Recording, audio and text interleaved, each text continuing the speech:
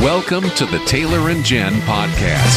Mornings with Taylor and Jen. So if you want to spot a Life 107.1 listener in the grocery store today, they're the one reaching to the bottom of the avocado pile and petting everything they pull out. Life 107.1.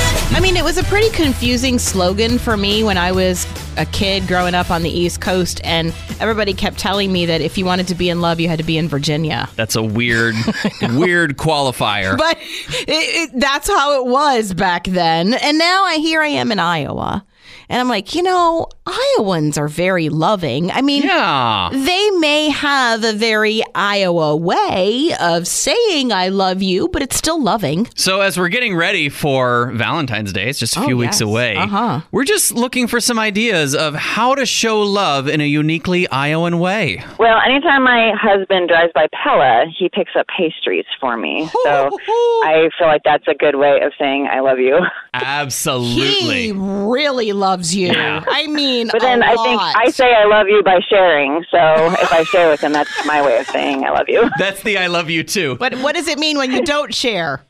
I don't know. I think it's still implied. Valentine's Day is coming up, and I just don't understand. We just don't understand why Iowa is not considered a romantic state. I mean, everybody else can do flowers and chocolates, but we have some of our own unique ways of showing love. My husband just this morning, and he always does this for me, he backs my car out of the garage and leaves it running, especially in the winter, so it's nice and warm when I get in. Oh, my goodness. That's I love you right there. That is total an Iowa I love you. What a guy. What a guy. And how many times do you say to your kids, drive safe? Drive safe. What does that mean? Like they're not going to if you don't tell them to? Mom, I was going to do 90 down 235, swerving from both lanes, but now I'm going to be responsible. You know what my kid says back to me? He says, I love you too, Mom. Oh, he knows. Mine just roll their eyes. That's also I love you in teenager. Is that what you say when they roll? You're like, oh, they just told me they love me. Oh, yeah. Well, you have to tell yourself something. The question is simple. How do you say I love you in Iowan? Watch for deer. As they're on their way out the door. Not gonna lie, Yep. we could be leaving my father-in-law's house at midnight, and we'd still hear "watch for deer." And really, Exactly. what does that mean? What are those three words a substitute for? Don't get hit. Well, I was kind of going for I love you, but don't get hit is good too. Those are three other words that are very, very good. Watch for deer, don't get hit, I love you. I know, it's all the same. It's all synonyms here in Iowa. But that is one very Iowa man. way to say I love you, is to say, hey, watch for deer. Yeah, you know someone cares about you when they're saying that. Wow. I mean, Fills my heart up. why don't they make a Hallmark movie about that? Well, spoiler alert, the anniversary card I bought for my wife just says watch for deer. That's all it says. Oh, Taylor, you are just too much. But then when she opens it up, there's a hole in the back so she sees her deer. Oh. I mean, I've always maintained Iowa's the best state. Mm-hmm. But now we're finding out that Iowans, we have our very own love language. Yeah, Ted, how do you say I love you in Iowa? The color of your blouse matches my tractor. Well, we're not going to call you Ted anymore. We're going to call you Romeo. Yeah, that'll do it. There are ways to say I love you that aren't just I love you. I mean, there's nothing wrong with that. Yeah.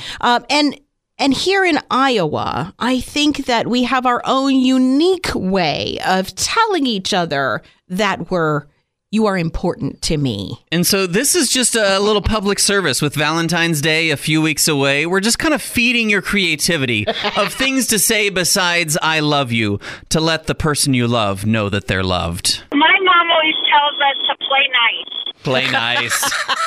And that means I love you. Yeah, so my daughter had it tattooed in my mom's handwriting on her wrist. Oh. Oh, that's adorable. So when did your mom say that? Like when you would go out the door or when you were fighting? When did she say that? When we're leaving the house, she always says, play nice. Huh. I really love that. I do too. That's so cool. Thank you for sharing her with us. No problem. I was standing in the aisle at Aldi before a beautiful display of pineapples. Oh, yeah. You know, I love pineapple. Nothing like a fresh pineapple. I know. It's winter here in Iowa, and I just looked at these pineapples and I thought to myself, how nice would it be for this week at the end of my lunches just to have a few really nice, juicy bites of pineapple. It's cold outside, but here's a taste of the tropical beach. Yes. Okay, yes, seriously. This is all of this flashes through my mind as I stand before these pineapples. And then I remembered that I had seen this article, and it says that there are scientific ways to choose produce. Did you say science? I said science. Science! Wow, there's scientific ways to choose produce. Yeah, well, I needed to employ it for the pineapple, and I looked around because there are people in Aldi. It wasn't just me, but I'm like, I'm not going to waste my money on a bad pineapple. So I pick up a pineapple that's yellow on the bottom, more green on the top. I flip it upside down, and I gave it a big sniff. You're supposed to sniff the pineapple bottom? Sniff the pineapple bottom. Yes, a pineapple is one of the produce that scientifically you're supposed to sniff it. If it smells like pineapple, then it's ripe and ready for you to eat. Now, I could have also flipped it the other way and tried to pull out one of the green stalks, and if it came out easily, that would also have indicated that it was ripe. But you went for the showy, turn it upside down and take a whiff. I really, really just wanted to sniff it. We're Taylor and Jen doing very important science! Science! Specifically, science around fruit. We know that one of your New Year's resolutions was to eat better, and so that means fruit. And that means that we want to help you find the best fruit out there. So Jen read an article on the internet about scientifically backed ways to choose the freshest fruit possible. Yeah. So you can tell us your fruit selecting methods, and Jen will tell you if you're following science or not. So cantaloupe. Cantaloupe. You go to the stem end, and you poke your thumbnail in it, and then you smell it. And if it smells like a ripe cantaloupe, it's ripe. You smell your thumbnail or the cantaloupe? The cantaloupe.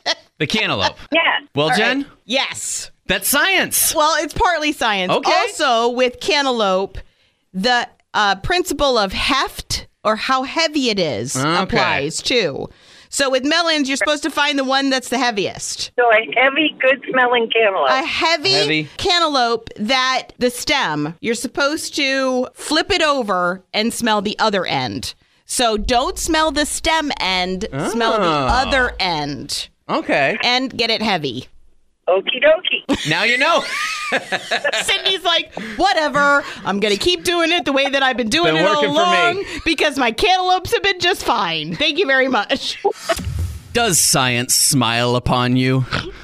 Jen's reading science on the internet. Everybody has to pick fruit, right? I mean, we're all doing these New Year's resolutions. We're eating better. So we're standing in the produce aisle and we're looking at fruit. How do you choose the best fruit? There's science to it. I have basically the same test no matter what the fruit is. I look at the color, which is tricky because I'm colorblind, but so that means it has to be really bold of a color for me to be able to tell. Oh. Like when bananas are like partially green or something, it's got to be really, really yellow for me to trust it. Oh my goodness. And then I'm a squeezer. I'll squeeze an apple. I'll squeeze an orange. Okay. You're so wrong on I'm wrong? so many levels. How could I be wrong, Jen? I know what I'm doing. Well, here's the thing. There are various ways that they can make our fruit look ripe. So when you're looking at, say, tomatoes, don't go by the color. With a tomato, I know you're not going to like this. Do I have to smell it? Why am I smelling all these fruits? With a tomato, you're supposed to pick it up and you're supposed to smell it. All right? It's supposed to smell like tomato. Okay. But also, you're supposed to squeeze it just a little bit. A little squeeze. A gentle squeeze. With the tomato, there's supposed to be just a little bit of give, and these are science words, not too much smush. Not too much smush. Well, that's what I'm looking for in most of my fruit. I want a little bit of a, except for apples. I want my apples to be rock hard. But everything else, a little bit of a give, not too much smush. Not smush, which, by the way, is a scientific term. You want the right crisp to smush ratio. You know the story of Zacchaeus, right? He was a wee little man, and a wee little man was he. Thank you. I was really worried that was one of those songs that like only I sang, but I assumed that everybody else did. Oh, no. I can't even tell you how close I was to starting to sing it. And then I was like, nah, no. He climbed up in the sycamore tree. Yeah. The Lord he wanted to see. I love that song. That is a story that I heard so many times growing up. It's one of the classic stories. This guy who's a tax collector and also really short hears that this guy Jesus is coming to town, and he's so excited, so he climbs up in a tree, and Jesus says, hey, get down out of that tree. I'm coming over to your house, and we're going to have dinner. And Zacchaeus just immediately changes, right? Like he's like, I'm going to give back all the money that I've cheated people out of. Half of my wealth I'm going to give to the poor. Like it is an instantaneous change in his life. Wow. Here's the thing I never noticed from this story. We talked about it on Sunday in church, and all of a sudden it struck me. Zacchaeus doesn't really do anything at first. Like, all he does is climb up in a tree. He doesn't say, hey, I'm about to make a change. I'm going to do this. I'm going to do that. Jesus just looks at him and says, hey, get down. I'm going to your house for dinner. Like, literally, Jesus doesn't wait for Zacchaeus to put himself together, to even promise to put himself together. He waits for eye contact. And I think that's such a beautiful thing. Jesus doesn't wait for us to get ready for him to move into our lives. Sometimes he just says, hey, I'm going to come and sit at your dinner table. And then it's just up to you to let him. Do you think it's safe to say that most people, not all people, but most people don't love winter weather, don't love extreme winter weather? Yeah, not a lot of people enjoying it, especially if you have to walk out at it for longer than 5 seconds. Why do we brag about it then? I mean, most of us really don't like extreme cold. Most of us really don't like extreme gray or extreme temperatures. Don't love getting dumped 14 inches on, don't love ice. We don't love those things. Also, usually people choose to brag about things that they have control over. Yeah. Like we didn't do anything to make the weather cold. What? We just live here. Why do we brag about it then? I mean, this is a phenomenon. Oh, it's a competition. This has been happening. You know this. You have family that lives in Texas. I have family that lives on the East Coast.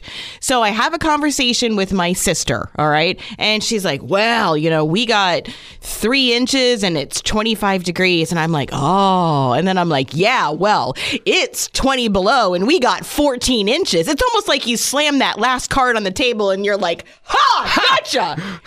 And she's like, well, man, that's really bad. And then you feel like you've won something. Which you didn't, because your weather is worse. I'm sure it's some kind of coping mechanism. And somebody smarter than me can figure it out. We have weather competitions. Literally, my cousin in Ohio just texted me to tell me what their temperature is right now to get in a fight with me over it. I know. Why do we brag about our extreme weather when we don't even enjoy it ourselves? And we didn't do it. Do you have some thoughts about that? One, I wanted to shed some hope for you. It's going to be 20 degrees above zero today. Above zero? There's some hope for you. Praise the Lord, right? Praise the Lord that it's going to be above zero? You got to take your small victories. Work with me here. Absolutely. I think because we're suffering, that we want people to have some empathy for us. That way, if we have a little empathy, we feel it's a little more worth the suffering. There you go. If someone can feel bad for me, then it's okay. Okay, so that's one way of thinking about it. I've got your pity to keep me warm. Picking fruit is a scientific endeavor. There's an article that says scientifically backed ways to pick your fruit, so we're assuming. Produce. You can put the scientific method on it. You come up with a hypothesis, then you make an experiment, and then a conclusion. I love to see people experimenting how to pick fruit in the fruit aisle. You bring your beakers in there. So we just want to know, how do you pick your produce? And we'll tell you if your methods are scientifically backed. I think I might be a fruit fraud. Oh. Because I get over by the fruit section. I think if we videotaped that area, you would see all kinds of things. Because I know that, some things you're supposed to knock on. Some things you're supposed to pluck. Like a pineapple, you're supposed to pull out. Like an avocado. Yeah, how do you choose an avocado? I go by when I think I'm going to be making the guacamole and how much give there is to if it's a little too mushy, don't go there. If it's rock hard, you don't have time for a paper bag. So you need something in the middle. Okay, so there's something she knows that you're supposed to put it in a paper bag. Did you know that an avocado can't actually ripen on the tree? No, and quite frankly, I have brain space in there, but I'm not sure it's for avocados. Like, they've got to just show up and be good to go. It's got to be good to go. If I put it in a paper bag, there is a 50-50 chance I will forget that it's in the paper bag. You know you're going to be seeing avocados a lot in the store, especially in a few weeks. Oh, yeah. Because it's coming on time for the Super Bowl. The Super Bowl, which is I believe, the number one avocado eating day of the year because everybody makes guacamole. Big old things of guac. I mean, the guacamole industry has definitely turned the Super Bowl into a guacamole eating party. Okay. Right? Okay, so avocados. How do you choose an avocado scientifically? I give them a little squeeze, and you want the right amount of give.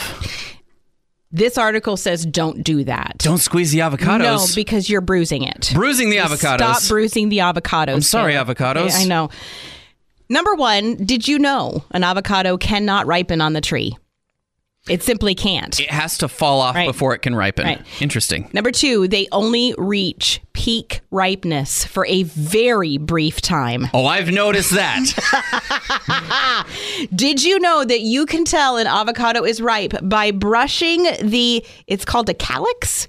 It's the little bit that looks like a teeny tiny stem.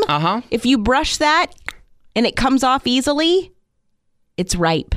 Interesting. So you don't squeeze them, you pet them. No, you just try to brush that calyx right there. And if it comes off easily, it's nice and ripe. If it doesn't come off, it's not ready yet. Now, here's a hot tip. Hot tip. Right? If you're reaching for some avocados, go to the ones that are at the bottom of the pile. Okay. All right? Because ethylene has had a better chance to build up. And that's what ripens the avocados. So if you want to spot a Life 107.1 listener in the grocery store today, they're the one reaching to the bottom of the avocado pile and petting everything they pull out. All right, Jen, how do you choose your fruit? How I pick my fruit is I place an order and let someone else do it. I don't like to go in the store. You're the smartest one of all of us. Well done. I'm impressed. Taylor. Jen. It is really cold out there. It's pretty cold.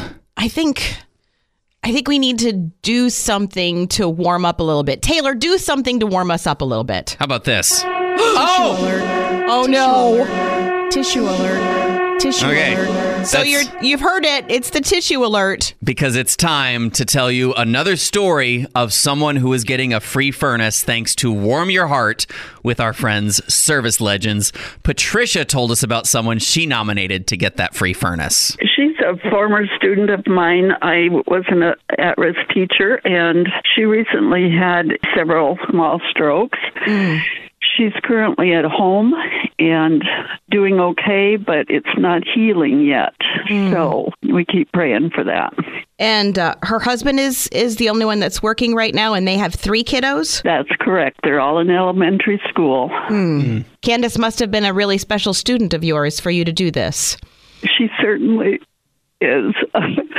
She just stayed in my mind. Yeah, she's a forever student. Aww. So tell us what's going on with the furnace. It wasn't working, and the husband replaced a part, and it overheats. It'll warm the house, and then it'll stop. The service person said you can keep it going by replacing parts and trying to keep it going, but he did not recommend that. Yeah. Well, we've got Brian Leach here from Service Legends. Brian, that doesn't sound like a good situation. No, when that thing's overheating, it's putting strain on that heat exchanger, and that's what protects the carbon monoxide from getting in the home. So, yeah. I mean, there could be an entirely additional health scenario that could come into play here. So we want to get that furnace granted and get them taken care of. Wow. So. Thank you. Oh, you're welcome. Now, here's the thing. You are on the hook for one thing, and that's giving Candace a call and letting her know that she's going to be hearing about how she's getting a free furnace. Can you handle that? Oh, wow. I can handle that. Okay. I just can't tell you how much I'm thankful for this. Well, we're thankful for you. Yeah, Candace is very blessed to have you in her life. Okay, thank you. Jen, I'm sorry, you don't get to be part of this one. What? This was a study done of people 30 years and older. 30 years and older. Yeah. So, at 29 and a half, maybe in 6 months, you can be part of this conversation. Oh, in 6 months, I'll still be 29 and a half. It's weird how that works. But there were a bunch of researchers who did some science. Oh, science! Yay! Science! About how many things people hold on to from their childhood. Like you have those little nostalgic things in the baby box. Physical things? Actual physical things from your childhood. All right. They found the average adult over 30 years has held on to 3 things from their childhood. Only 3? I think 3's a lot. You do? I'm trying to think of things from my childhood that I could go in my house and grab right now. And I can't... baby blanket, probably still at my parents'. It doesn't have to be toddlerhood. It could be, anything from 17 and under. So anything. I still can't think of anything. Nothing? You don't have know. any. What about that Rubik's Cube that's on your shelf? I got that recently. You know what? I can think of one thing. Oh. My gym shorts. Oh my goodness, those gym shorts I still have them. Around. Listen, now that the elastic's gone, it's one size fits all. We have been talking about these gym shorts. There's no holes in them. 5 years. They're the most comfortable gym shorts of all time. Why would I get rid of them? Okay, tell us if science is right about you. Because science says adults over 30 have at least 3 things from their childhood that they still have in their homes. I have a Cabbage Patch doll. Very nice. I have a rocking chair that is 49 years old, same age as I am. Oh, that's cool. And then I also have all of my hair from when I was 8 years old. I'm sorry. What? Just from when you were 8 years old? Yeah, it was all the way to my waist. I still have it in a book that my dad kept all these years. My dad decided to keep it, and I didn't know he had it. Well, he passed away it'll be 5 years this year, and I found it in one of his books that he had, and I was like, oh, there's my hair! It was all of it. I kind of can't believe that the only thing that you have of sentimental value from your early childhood is a pair of gym shorts. I really can't believe that, Taylor. We've been through a lot together over the years. I can't believe that. Not there's no books. No, none of your children. No children's books. I actually went out and bought children's books that I enjoyed as a child, but not the actual ones that we read because we got them all from the library. No toys. No nothing. No, didn't hang on to any toys. So science does not apply to you. Usually that's the case. But science does apply to Deb. I am a little farm girl from way back, and I had my very first 4-H project. Her name was Jody, and she was a Holstein heifer.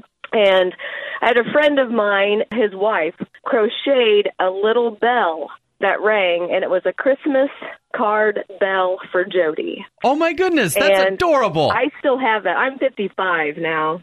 I probably got that bell when I was 9. I thought you were going to tell me that you still had Jody. No. Jody lived a good long time. Good. She was born in 1975, and she was a part of my life for a good many years. And you still have the little crocheted bell from her. I do.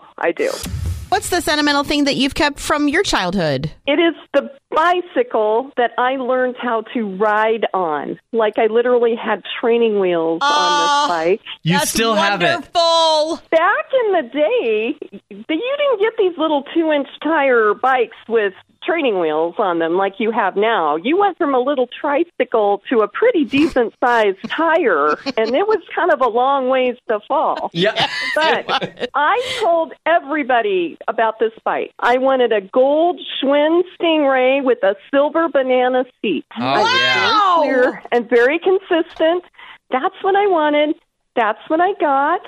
I maintained it. I've seen my own kids ride it when they were little, and now I'm seeing my grandkids ride it when they come over and visit me at my house. And I love it. It's a classic now. It's actually worth a little money. I think that is amazing. Yeah, it's cool. The Taylor and Jen podcast is a product of Northwestern Media, a ministry of the University of Northwestern St. Paul. You can hear more from Taylor and Jen weekday mornings online at life1071.com or on the Life 107.1 app.